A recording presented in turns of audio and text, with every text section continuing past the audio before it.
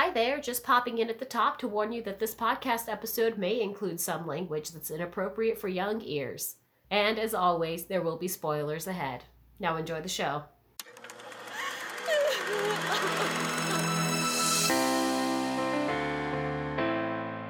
Hey there, welcome to Tearjerkers, the podcast where we rate movies on a teardrop scale. Because sometimes you just need a good cry, and we're here to tell you where to find it.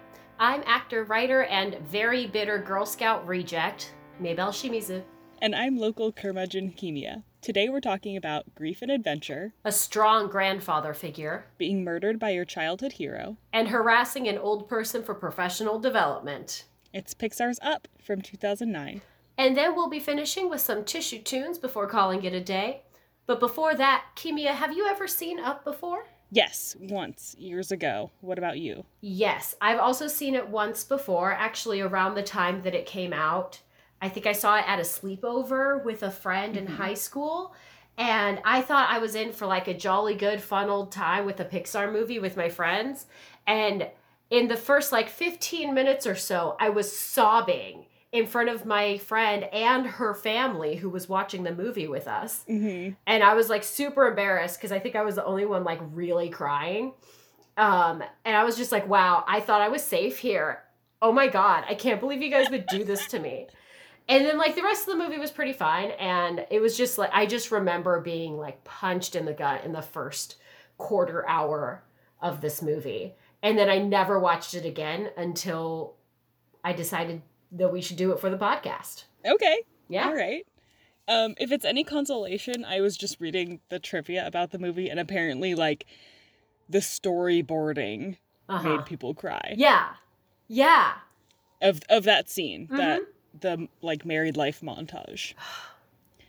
So, you're not alone. I'm glad to know. Yeah. Are you crying right now? No.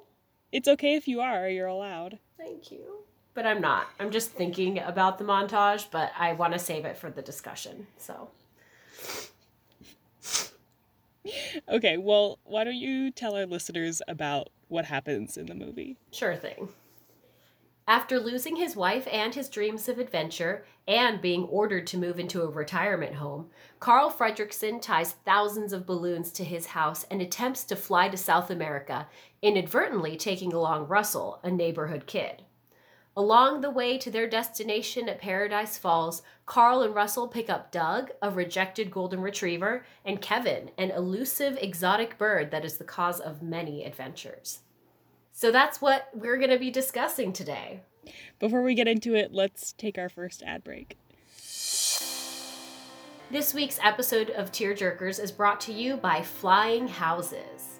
What's your favorite flying house? I mean, I think it's pretty easily the house at the end of Howl's Moving Castle. Mm-hmm. It's just, like, so delightful. I love the whimsy of a flying house in a movie, you know? I love the concept of a flying house. It's so cute. Me too. I love the idea of getting to like fly around in the place that you live and adventure around. It's like the ultimate, you know, hippie fantasy off the grid in like a really cute way. Yeah, you get the adventure and also the safe home comes with you. Yeah, like the cozy warmth of home. And also, like, all the adventure, and I just cannot let go of the word whimsy. It's very whimsical. Yeah. And I know there are a few other movies that feature flying houses. It's, like, kind of a trope in some ways, but I really can't think of any other than Howl's Moving Castle and Up. Mm-hmm. But, like, now I just want, like, posters of, like, houses with wings or sails or just, like, artwork like that. Aww, Yeah. I like the sails. Sails. Yeah. Next time we play Broken Picture Phone, we're gonna bring this up. Oh, We're yes. gonna make people draw flying houses. Oh, yes. Hopefully the most talented artists in our circle of gamers will get that prompt. And we'll get some nice flying house art. Okay, that about does it. Let's get back to the show. Okay, so when I started watching Up the other day, it was just like after a long day of many, many to-do tasks. and like getting stuff done around the house. And also, I kind of had some upsetting news a couple weeks ago that I haven't like really gotten to emotionally release from my system. So I have to say it was like really nice to just at least have the emotional valve of like crying to turn, even though like the stuff going on in my personal life wouldn't really be cause for tears. Like I'm not upset about it in a way that makes me weepy. I've mostly just been like angry and like fuming for a couple weeks, but just like any kind of emotional release was honestly good, you know? Mm-hmm. Did you get that with Up? Oh yeah. Yeah. Oh good. I'm so delighted. I love the concept of an emotional valve. That's a really great way to say that because it's true. Oh, thank you. It just releases the pressure a little bit. I have had like kind of a busy week. Mm-hmm. It's like the busy season at work, part 1. Mm-hmm. So I've just been like trudging, sort of. I'm like, mm-hmm. Hello, here I am at home again. Here I am at work again. Here I am at home again. Here I am at work again. So I haven't been like addressing my emotional self lately. She's sleeping. She will wake up later. I was not like really emotionally open, I guess, when I started watching the movie. I see. Did you feel like that carried throughout the film for you? Kind of, yeah. Yeah. Yeah, I'm just like in my circle. Mm-hmm. It's a cycle, I guess, which is still a circle, but whatever. Mm-hmm. I'm in my cycle of like getting through the next few months. Yeah, just like bearing down, nose to the grindstone. Yeah, getting stuff done, you know. Makes sense. Yeah. Kimia, did you want to talk about the character design in this movie? Of course I want to talk about the character design of this movie. The character design is impeccable. I know. I agree. It's like obvious, and I know there's sort of like lots of online discussion about how Ellie is a circle and Carl is a square, and if you look at their chairs and their photos I and love their chairs. Everything in their home is circular or square. And then when I was looking at the trivia, all of the villains are triangles. Fascinating. Yeah, like the developer guy in the suit, he has like sort of a triangular face, and what's his name? The childhood hero man. Yeah, the childhood hero man who becomes the villain, the main villain later. He's kind of triangular. Even like the alpha dog is very triangular. Yeah, he's very pointed. Mm-hmm. Yeah, but Doug is not. Doug has like the most round nose that I've ever seen. Yeah, he's a cute round boy. Yeah, he looks like when dogs get stung by bees. That's it. That's exactly what he looks like. He looks like he was stung by... Oh my gosh, I can't believe I didn't realize this before. Yeah. Oh, he's very round. Do you have any thoughts about the character design? I adore it. I think it's really cute. I love the chairs that match the shape of Ellie and Carl. And I don't know. I just find it fun and sweet.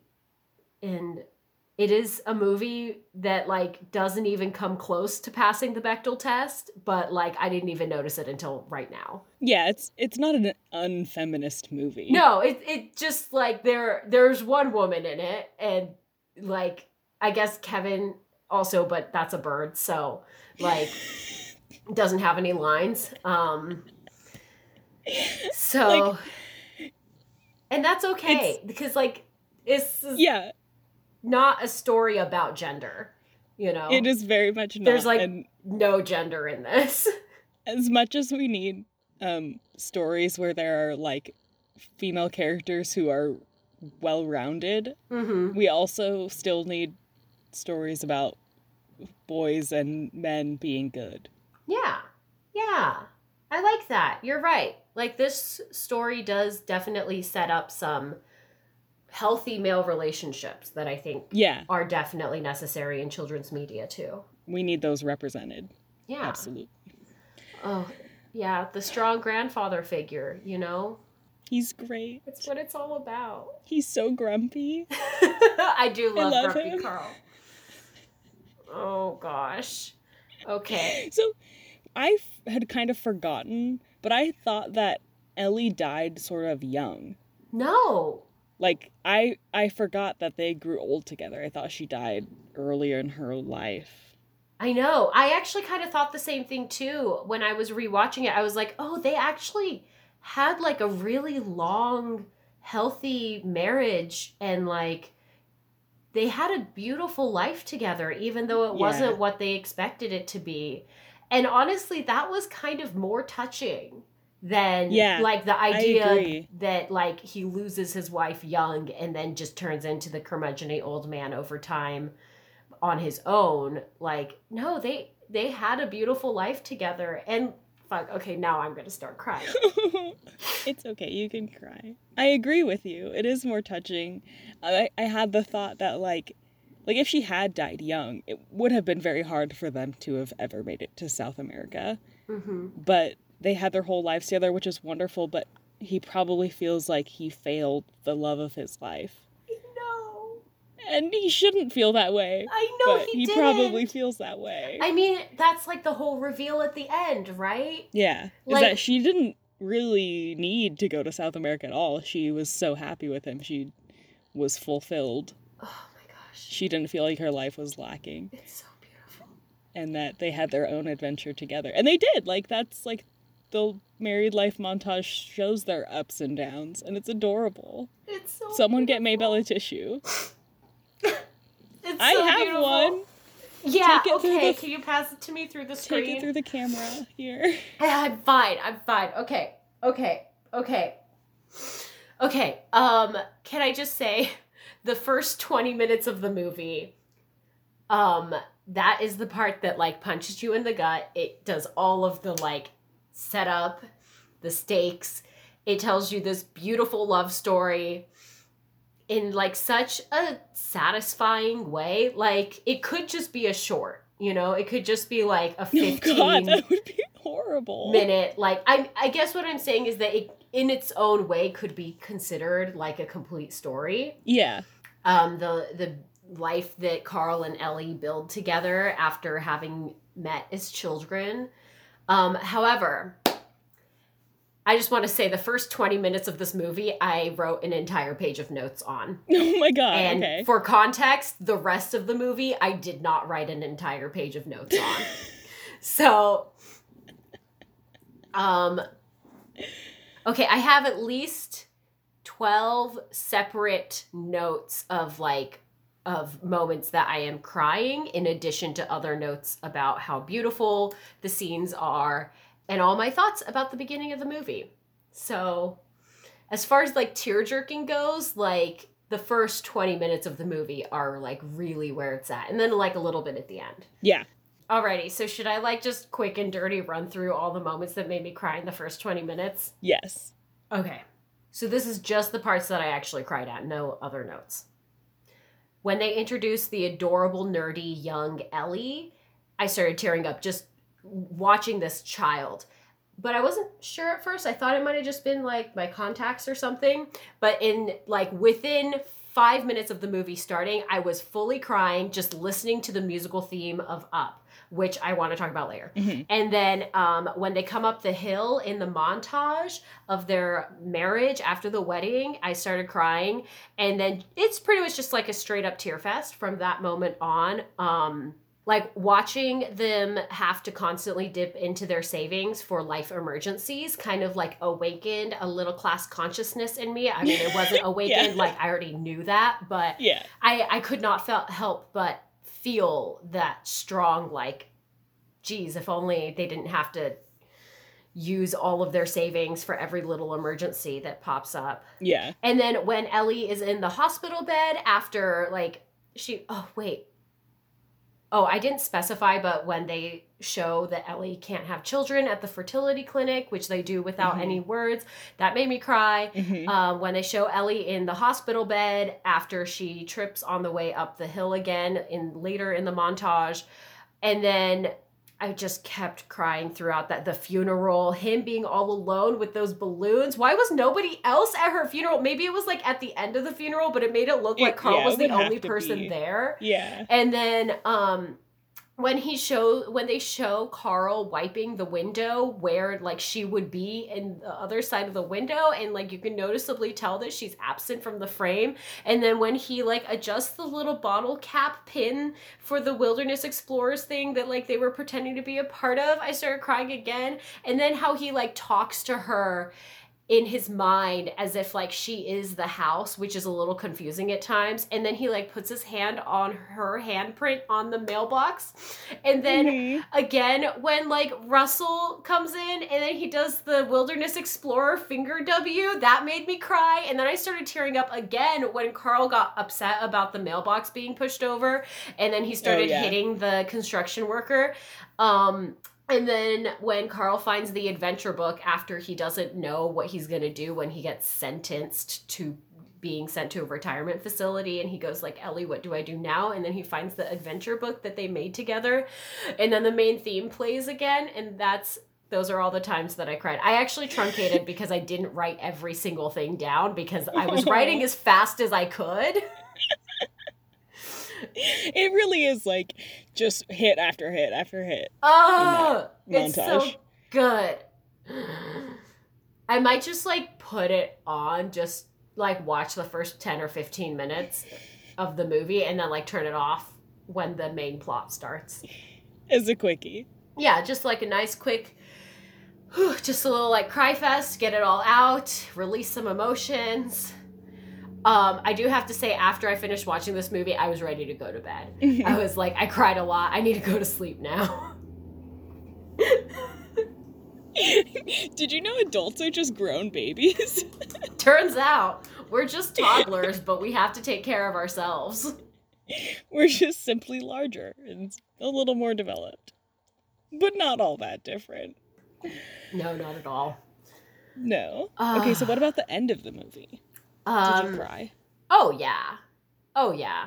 I started tearing up around the middle of the movie, actually, when they're doing this campfire in the journey to Paradise Falls, and Russell is talking about his dad and and like being honest but not really knowing how to express what his feelings are, and Carl like slowly catching on about the situation. Yeah, like why it's such a big deal that Russell needs to help an old person. Because his father neglects him. And promised he would go to the ceremony when he got his badge, and then he didn't. I know! What a piece of shit. But it's okay because Carl is there. And Carl picks up the slack. Yeah. And it's kind of like he has an experience raising a kid. After all. I know. I didn't think about that. You didn't think about that? Why would you say that? I'm crying again. I did not put that together. You didn't? Oh my god, yes. No. I could not help but put it together. Like, Russell very clearly, like, is a literal human child.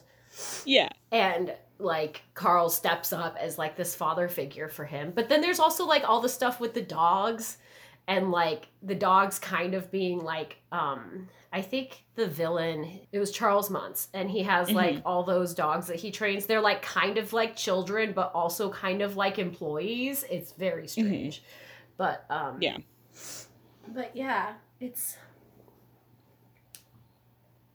beautiful. And so I started tearing up because I knew that thing happens at the end with the ceremony. And then like really towards the end, when they show Carl looking at the adventure book and he flips to the portion of the book that he thought was going to be blank, and it's filled with pictures from Ellie of their life together and her note.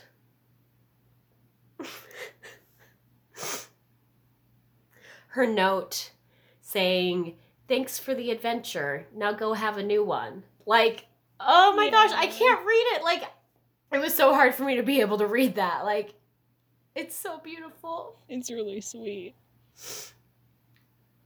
Oh, and then at the very end, then Carl gives Russell the little grape soda badge. Mm-hmm. Oh, it's just really beautiful. It is. I just love found family, okay? I know you do, as you should. But,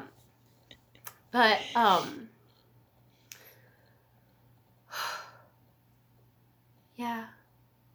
Yeah. Yeah.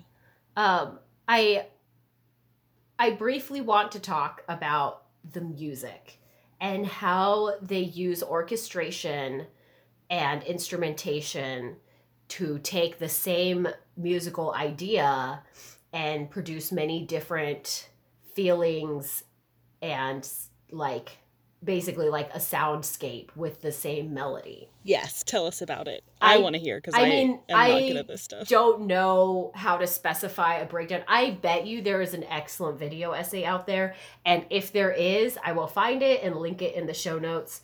I don't know all the like vocab and like how to say exactly what tools they use at what points of the movie, but watching the movie and like really trying to pay attention to the sounds and like when it would employ the theme of the movie, that like really nice little piano melody that they play at the beginning. Mm-hmm. It was excellent. Like they do such a good job of using that to just tug on your heartstrings, but then like excite you when like the stakes are like thriller levels, you know? Mm-hmm. Yeah, I really like what they did with the music in it. Mm-hmm. I have to say, I realized about 2/3 of the way through the movie that I was very stressed out because a lot of the high stakes in the movie are like dealing with really great heights and like falling off of the flying house or like the blimp thing. And like, I cannot deal. Even though I know that all the characters will survive, all the protagonists at least will survive, like it was really hard for me to watch at some points, like the risk of them like falling off of something and plummeting to their deaths. The peril is very strong. It was not. Yeah. It was kind of hard to watch. Like I sometimes, like now as an adult, I watch children's movies and I'm like, how is this a children's movie? They So could die at any stressful. second. Yeah. And I think it's because children don't really dwell on that. That's true. Well, children are slightly less aware of their own mortality, and it's probably for the best. It is. But like this old man was so frail minutes ago and now he's bounding around the house saving his possessions from falling. Like, let the picture fall. The picture will be okay. The glass will break. The picture will be okay. Yeah. Like, you're gonna break your hip. He fell so many times and he didn't break a single hip. He was like the strongest old man I've ever seen. Yeah, he's spry. Like, he's fine. That might be Jean Valjean. I'm just saying. Just saying. I hope not, because what's his name is coming for him. Javert. Yeah. No. I mean, clearly Kevin is Jean Valjean and Javert is Muntz. Come on. He even falls to his death. Like, I guess. We make great cinematic parallels here at Tearjerkers. Just the finest of film critiques. All you need is a chase and a plummet, and that's enough it for a metaphor there. Yeah. I had a couple pull quotes that I really liked. One at the beginning was something, I don't know why this spoke to me at the moment, but I definitely quoted "Is there nothing he cannot do?"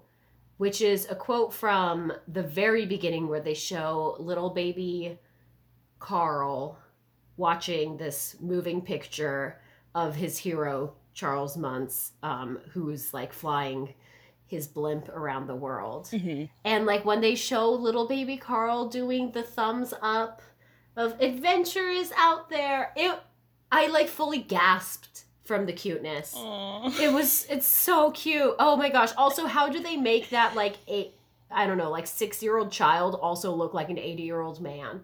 Like, he's very square. He is a square child.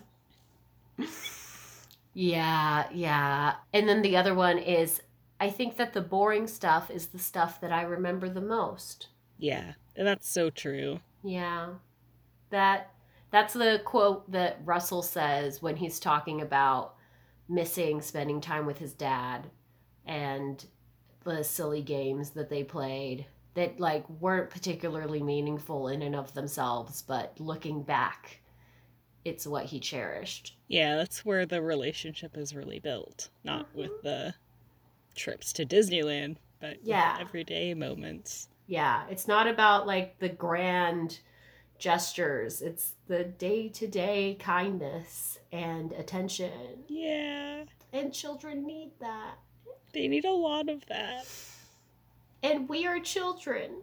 Just large ones. Yeah, like large ones who have to like emotionally self-regulate and stuff. But I'm just saying, if children need that type of love and attention, then adults need it too. Yeah, kids need like stability and love from their parents way more than they need excitement. Yes, for sure. Like a boring but emotionally stable parent is like way healthier than an exciting and emotionally unstable. Like usually that's considered not a safe environment for children. Yeah.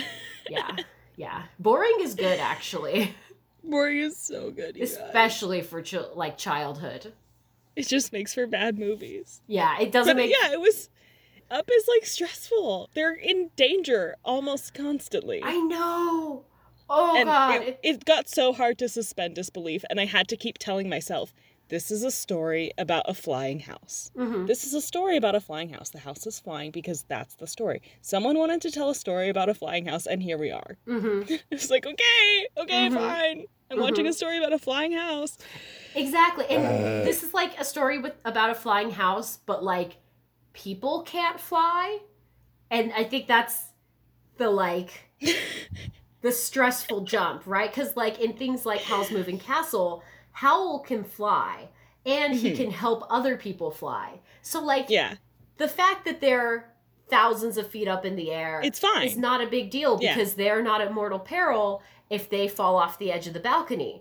But yeah, magic exists and everything. It's like so fantastical. Everything is going to be okay. Yeah, but this is like adjacent. Like it is whimsical and magical, but like there is not actually magic occurring. It is supposedly physics. Yeah. And that's what makes the fear of falling like so much stronger. It's so scary. They're constantly dangling out and being almost dead. Oh my gosh, that moment when Carl imagines trying to lower Russell down onto a building and then he drops him and then they show that it's an imagining and not actually what happened. Like that stressed me out so much. Yeah, I was like, what how are we coming back from this? What happens? Oh, everything is fine. Okay. Yeah, it's just in his head. It's okay, fine. I'm too stupid to watch this movie. I'm sorry. Oh, yeah. I've lost too much of my childhood imagination. I'm so sorry.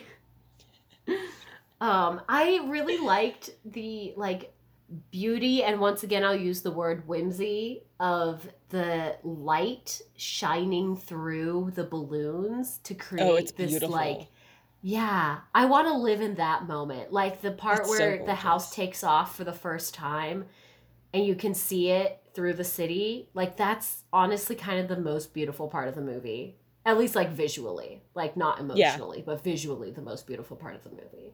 Yeah, I agree with you. We need some stained glass in our lives. Yes.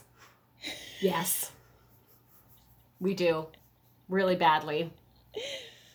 Also, just like completely unrelated, but turning off your hearing aid so that you don't have to deal with people's drama. What a move. That's Incredible. What you get old for. Yeah. And like that's what's waiting. People who are deaf or hard of hearing like their whole lives, like they get to do that. Yeah. That is like a slight privilege. They just get to say no thank you. No thank you. Turn off. No thank you. Turn off your ability to hear. That's like what I do sometimes with my glasses. I'm like, I'm tired of seeing stuff today. So I just take off my glasses and I'm done seeing stuff. I don't have to deal with things I can't see. That's incredible. Uh, All of my senses are intact. oh, So I have poor none of those you. options. You're just out here just taking in reality. Ugh. Yeah, unadulterated. Ugh. It has its pros and its cons. Oh, yeah. So what were the most emotionally hard-hitting parts of the movie to you? Oh, the married life montage, of course. Especially when I realized that after Ellie died, he probably, like, he felt like he failed her. He didn't fulfill his promise. That he crossed his heart so many times, even though he was a child and under duress, but he still meant it. That was emotional. And then at the end with her note in the adventure book. Yeah. I think it was really interesting how he, after her death, would treat the house as if that was her. Yeah. And the house does actually eventually land at Paradise Falls. Mm-hmm. And I mean, it not only lands there once, it lands there twice. So he kept both of his heart crosses, you know? Like, kind in a of. way, like he didn't get to go, but yeah, he take did Ellie make there. the picture come true. Yeah. Yes, but only because he started calling the house Ellie after she died. Yeah, and it makes sense because they like basically built the house together. It was condemned. It was in very poor condition, and then they renovated it and made it their own, and they decorated it, and it was very, very much filled with them as a couple. Yeah. And then that's the house where they gone, found each other as kids, right? Yeah. That was so it was with them their whole lives.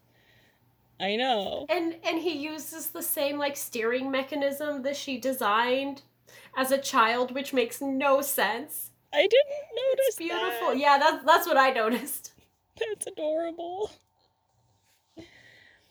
Okay, when will I meet somebody who will make my childhood mud potions be real?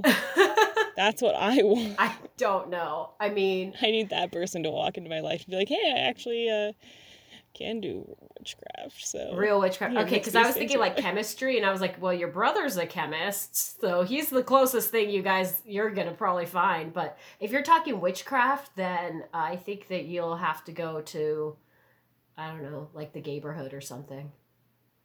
I think my last thing I wanted to talk about before we start giving ratings, if you're ready. Yeah, I think I have one more, but yeah. Okay.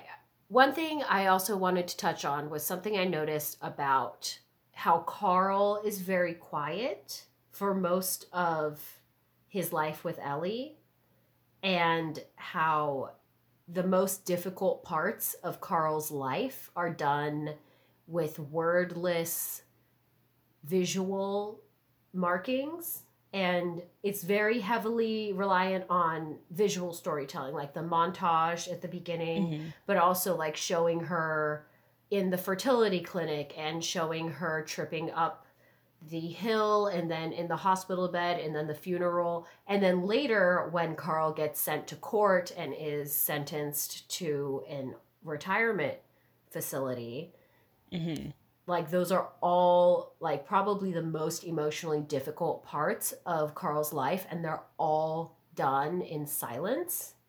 Like at least like there's no verbal dialogue in those portions.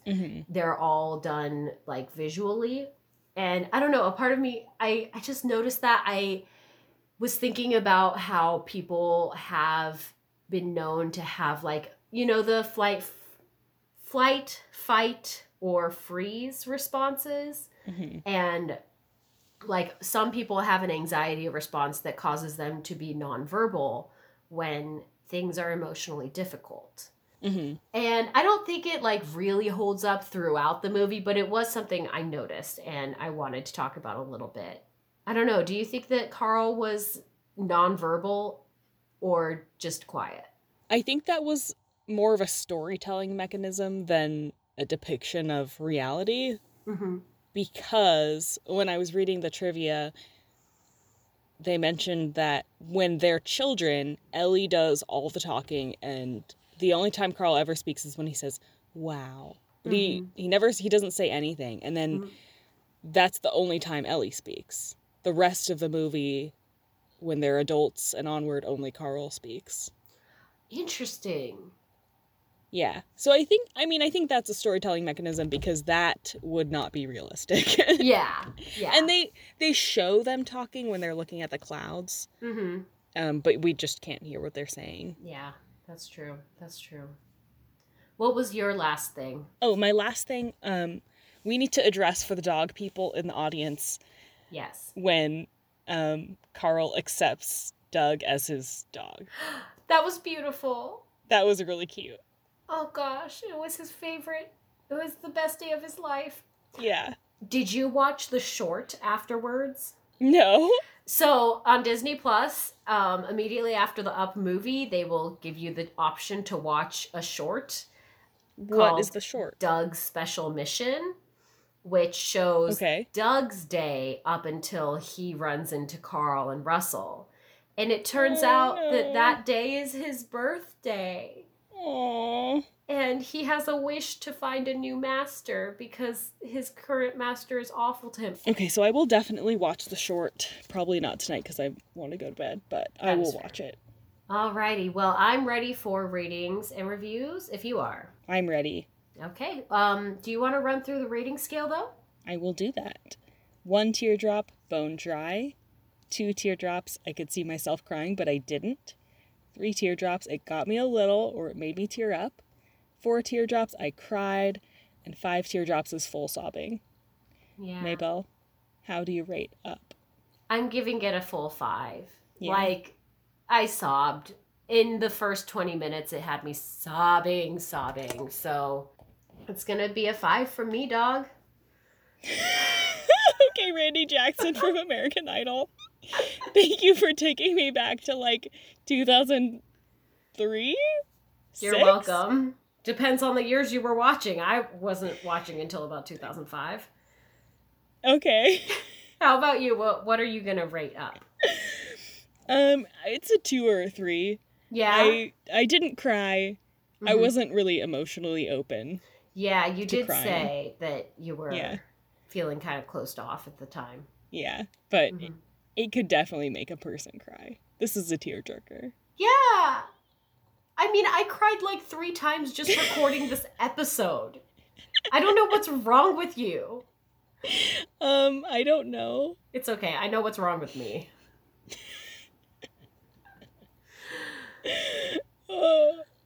Okay, but before we get to the closing segment, I think that we need to take a quick break. This episode of Tearjerkers is brought to you by adapting a childhood reward system for adulthood. Just like those little scout badges. I want, a gamified reward system for learning how to, pick up new skills and, do functioning adult things that we weren't taught how to do in school. In the ways in which the American school system is severely lacking to prepare its young adults for adulthood. We need some way for that to gamify people learning how to check the oil in their car. Yeah, we've removed home ec from school, which is dumb. So now we have to make our own reward system. I've thought about buying myself a sticker chart. Yeah? One of my English teachers in high school, junior year of high school, had a sticker chart that when we did certain things, we would get stickers and then they would be worth extra credit. And we loved it. We got to go pick out our sticker and there were cute little stars and little bunnies and little ice cream cones. And it was really cute. And I wonder if I could adapt that. You're never too old. You're never too old. Also, junior year is perfect because that is right around the time that teenagers start to reminisce about early childhood. Yeah. And it's beyond the bell curve period of middle school where childish things are cringy and you can enjoy something like a sticker chart at 16 years old and still be I'm a kid still and I'm also growing up and I love stickers. Yeah, it was perfect timing. Everyone in the class loved it. I loved it. It was great. Oh my gosh. That reminds me of this like Reddit thread I saw a while ago of this dungeon master for a D&D session or D&D game. She says she's a kindergarten teacher, and her campaign was full of these players who were kind of like the worst stereotypes of nerdy adult men. And she started to like slowly train them to adjust their behavior to be more socially acceptable, because she would like give them stickers for showering before the sessions, or like bringing snacks to share with the group, or saying thank you to their DM at the end of the session. She would like kind of dole out these little silly rewards, and it worked on them. That's so good. I know, it's amazing, honestly. Sometimes we just need a more physical, direct manifestation, or like of our we accomplishments. Need like yeah, or like we need things to be rewarded so that we can recognize that they're important. Exactly. And like it's nice to be able to point at something even just on a page and be like, that is a concrete reward for a specific thing I accomplished. You know, rather than just like, I mean, of course, you can just feel good in the moment for having done something that was necessary or rewarding. Like, it can feel nice to look back and be like, oh, these are all the stickers from, like, all the times I practiced whatever I need to practice. Yeah. Okay, I just remembered, I didn't think about this when we were talking about this earlier, but I just remembered that my specific brain, because I have ADD, does not give me reward chemicals for doing things. Yeah. And it's okay if I do my own reward. Yeah. To force the brain chemicals. Exactly. And, like, eat a candy and, like, because I don't feel good when I get to work on time. Yeah. I'm just late all the time because it doesn't feel any different. There's no reward for performing that task. No, there's no reward for, like, anything. Maybe you need just brain. Like a little sticker chart that you keep in your drawer at your desk at work. I do. And you get to put a sticker on it anytime you get to work on time. I'm gonna buy stickers with my company credit card. Oh my god, yes. I didn't even know you had a company credit card, but amazing. Yeah. I do a version of this for myself. I've been using habit charts for a few years now. So in my bullet journal, I will like draw out like a grid for it with like every day of the month for each habit that I want to keep. And then at the end of the day, if I accomplished that habit, I color it in with a certain color. And Cute. At the end of the month, I can like look it over and be like, these are all the times that I accomplished that thing. Nice. And it's like, it's not as like necessarily fun as a sticker book, but I still really enjoy it. And it's just like little tiny squares and circles of color that I like. That's so yeah, good. I think it's very valuable, like a little chart system or sticker or badge system to like reward us for things. The big and small. Gamification is good. Yes, gamification. Yeah. Okay, there's like 2 more things that I just want to mention real quick. One of them is Habitica, which is like it turns your tasks into like a little RPG where you get points and like power-ups and stuff that I used in college. That worked really well for me for a little while. And then the other one that I haven't used is Super Better. I've also heard of that, but I haven't tried that one. I tried Habitica in college as well. Yeah, Super Better was designed by a game designer. I think she had like a traumatic brain injury or a stroke or something like that. And she was having a really hard time recovering. And so she gamified it. And she, like, made power-ups, like eating some almonds or going for a walk, that made her recovery way, way faster than it should have been. Yeah. And she's, like, since written a book, and I think... I've definitely heard about that. I remember actually hearing about it in a lecture in college. One of my professors talked about it. I mean, that's what happens when you study theater. You just learn everything. Yeah, so Super Better's good if you're recovering from a brain injury, but also, like, depression. It's also been proven to work for depression. Yeah, gamifying, like, the little things you have to do to keep your brain healthy, like eating enough protein and healthy fats and like exercising. Omega-3s. Yeah. And like moving your body and getting your heart rate up, even though you don't want to. I'm really bad at that one. Yeah. I know that you've said before that like the zookeeper analogy has worked for you really well before. Do you want to talk about that a little bit? I love the zookeeper analogy. And I love it because it's not only about like taking care of yourself with food and exercise, but also enriching your life. Mm-hmm. Yeah. And that you can't live a fulfilling life just getting through every day, which you also need to do, and there are periods of time where all you can do is get through every day, but that you also need to deliberately make choices to enrich your life, like taking a class as an adult, or going somewhere new, or trying something that you think you're going to be bad at but you think will be fun. And you should do those things. Yeah. Because you don't have a zookeeper who will put a pumpkin in your enclosure. Exactly. For people who are listening and have no idea what we're talking about, there's like a semi-popular post on a social media website going around that is talking about how being an adult and taking care of yourself is a lot like being both an animal in a zoo and that animal's zookeeper at the same time. Yeah. It's true. It's really true. You gotta water yourself. You gotta walk yourself. Even if you don't want to. I do not want to get in the carrier. Yeah, exactly. I don't want to get in the carrier, but you have to get in the carrier. Yes, I do need to go to the doctor. So. Yep, exactly. Here I go. It's the dentist. I hate the dentist. Oh. I'm so sorry.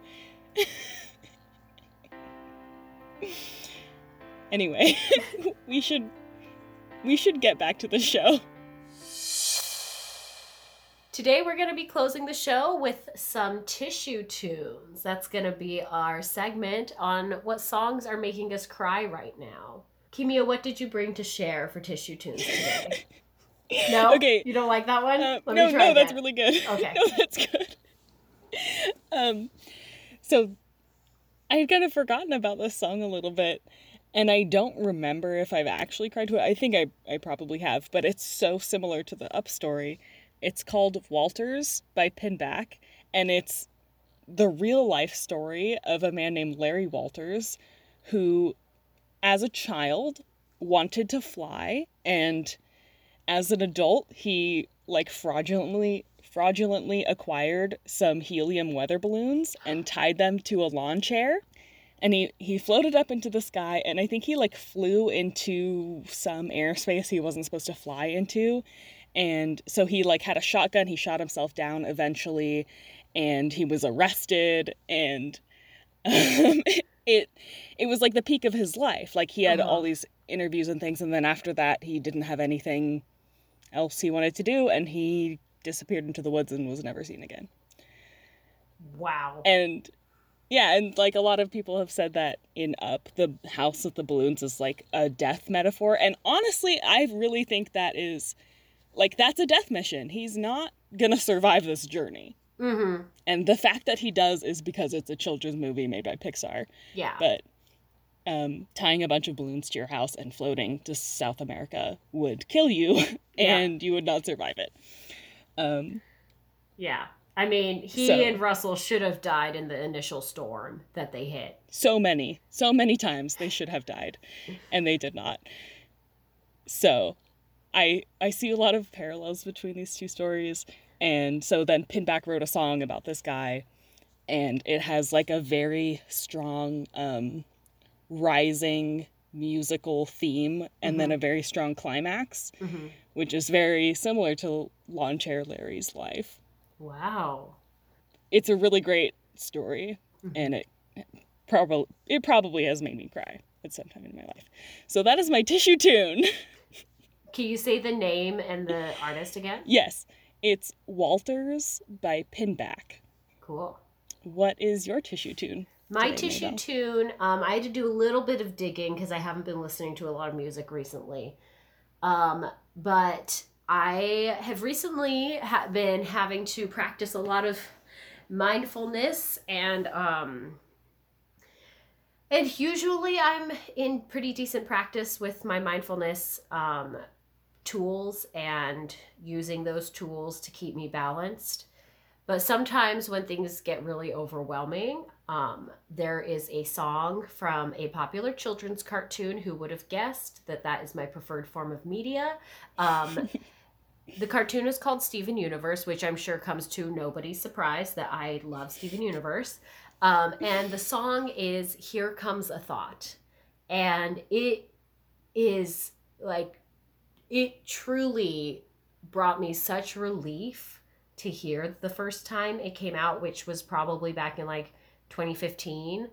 And it really provides like a nice script for dealing with distressing thoughts and realizing that they are not who you are and that you can release yourself from those thoughts and let them go away and just recognize a distance between yourself and your thoughts. And to ground yourself in, I believe the lyrics are flexibility, love, and trust. Mm-hmm. And that song has helped me through so many difficult moments when I am like freaking out. Sometimes when I'm like very, very close to having an anxiety spiral or something, I will just like sing that song to myself. And I also think that singing is a pretty good coping mechanism too, because it forces you to control your breath. Mm-hmm. In a way that does not facilitate crying. Mm-hmm. So, so my tissue tune today is going to be Here Comes a Thought from Steven Universe. I will have to listen to that. I have not watched all of Steven Universe, and I don't think I've gotten to that song yet. It is a little bit later. Okay. Yeah. Yeah, I will have to listen to that because that's very intriguing. It's very good. I love Steven Universe. I could do a whole season on Steven Universe. I've read some interesting things about it, and I want to read, like, someone has written a thesis about Steven Universe, and I would like to read it. Oh, I'm sure there are multiple academic papers, actually. It's like Rebecca Sugar like used real psychological concepts when she was like building the characters. Like there's a lot of like legitimate psychology happening. Yeah. Yep. Especially in the last season. I gotta finish the show. Yeah. Well, I think that's all, folks. Did you like Up? Were you punched in the gut by the first 20 minutes of it? Tell us how it made you feel by hitting us up on Twitter at tearjerkers_pod. And join the conversation about this episode with other listeners on Facebook at Tearjerkers Community. And if you want to send us a voice memo with your movie nomination and why that film made you cry, you can send that to tearjerkers.podcast@gmail.com. If you have the time, please give us a 5-star review on whatever you use to listen to us so we can reach more ears. And don't forget to subscribe or favorite so you can be sure to catch the next episode. And as always, tell your friends about this podcast. Tell someone you know who loves whimsical balloon rides about this podcast. Tearjerkers is produced by me, Maybell Shimizu, and co-hosted by me and Kimia Ranchburon. Thank you to Oliver for our show art. If you're interested in contacting him about purchasing any art, you can do so by emailing beastcoastarts@gmail.com. And another thank you to the wizard behind our intro music and the editing hero of this podcast, Gage Pryor. You can find more of his tunes at soundcloud.com/LincolnPlease. Thanks for listening. Go pester an old person into becoming a grandparent.